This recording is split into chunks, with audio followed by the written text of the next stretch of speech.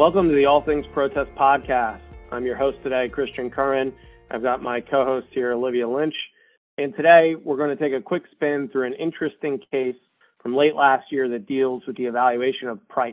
So this is really like a price realism case without the price realism. It's a very on-point joke, Olivia. And while price realism protests are nothing new, as Olivia alluded to, this is not your traditional fact pattern and contains a very interesting analysis. So Olivia, why don't you walk us through the case? Sure. So the case is SAIC B number B420005, and it was decided in late October 2021. And the procurement at issue involved the acquisition of hardware and materials by DLA on a contract with a potential 10-year duration to meet DLA's needs worldwide. And relevant, I think, to how the agency's evaluation of proposals, carried out was that this was not a simple recompete. Rather, it represented a reform effort stemming from DoD's efforts to modernize its business operations. And among other things, DoD was trying to leverage the commercial supply chain and optimize physical inventory through this procurement. Rather than the usual method of acquiring solicited goods under separate contracts, this procurement provided for a single contractor to act as the agency's purchasing, warehousing, distributing, financing, and billing agent, in essence, to stand in the shoes of DLA for the purposes of managing DoD's requirements for hardware and abrasives under a certain federal stock group. So in addition to the non-price factors, the RFP called for consideration of price. As is relevant here, the solicitation did not include a price realism evaluation scheme, but rather noted that price would be evaluated for reasonableness, balance, and completeness.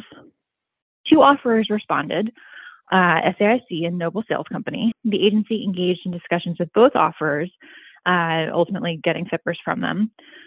SAIC was rated higher under the technical and past performance factors, but Noble had a significant price advantage of about $500 million, coming in at just over $1 billion, while SAIC's price was $1.5 billion.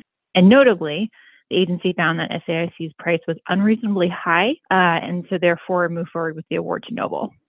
SAIC protested on multiple grounds, but the GAO decision focuses on two: the lack of adequate discussions and the evaluation of price. Thanks, Olivia.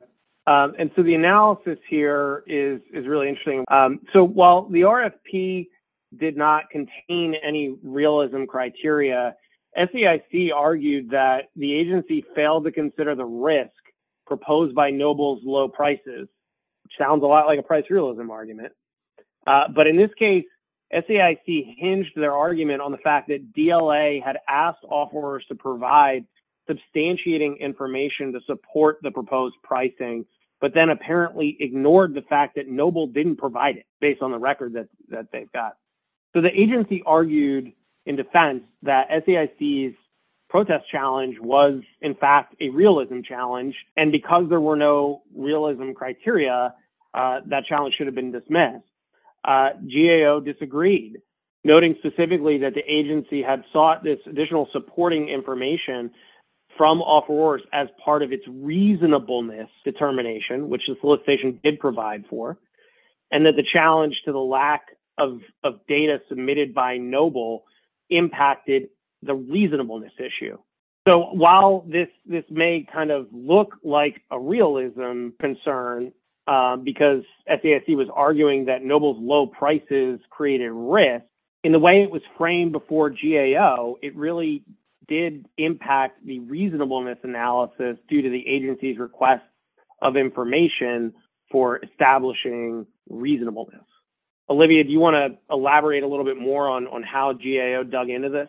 Sure. Yeah. GAO analyzed the issue by focusing on the agency's reliance on Noble's unsupported pricing in order to determine that SAIC's price was unreasonably high.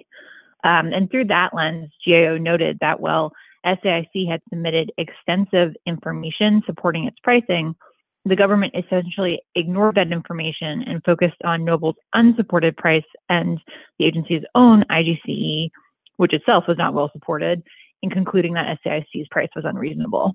Notably, in discussing the utility of the IGCE here, GAO noted that the IGCE data was outdated because it failed to take into account the dramatic shifts in market conditions and supply line disruptions occasioned by the pandemic. So essentially, GAO found that the record demonstrated that the agency had relied on two unsupported pieces of price information while ignoring the robust support that SAIC had provided in making its reasonableness determination. And this is what rendered the price evaluation unreasonable. Yeah, that's exactly right, Olivia. I guess you could query whether this decision gives offerors who are interested in protesting on realism grounds, but whose solicitations don't contain a realism provision, some sort of ammunition. And I think given the facts of this case, I'd be wary to draw broad generalizations like that about it. I don't think that the way the decision is written here really contradicts the general rule that absent a realism evaluation criterion, a protest alleging a lack of a realism evaluation is deficient. But it certainly provides a creative way to tackle the problem from a reasonableness perspective. And it shows that the agency's reasonable analysis that might be based on a faulty underlying data in making a reasonableness determination, that could be a way to get in. But the trick there is that you have to have a determination that your price was unreasonably high in the first instance in order to make that argument. So if you're in a situation where you've lost the award and you want to make this argument, but your price hasn't been determined to be unreasonably high, I'm not sure this would work absent the particular facts of this case. But it certainly is an interesting one because we see all the time cases come in trying to argue realism where there is an absence of a realism criteria. And this is, one of the only instances I can recall where I've seen a realism type argument get twisted around and work in a reasonableness context.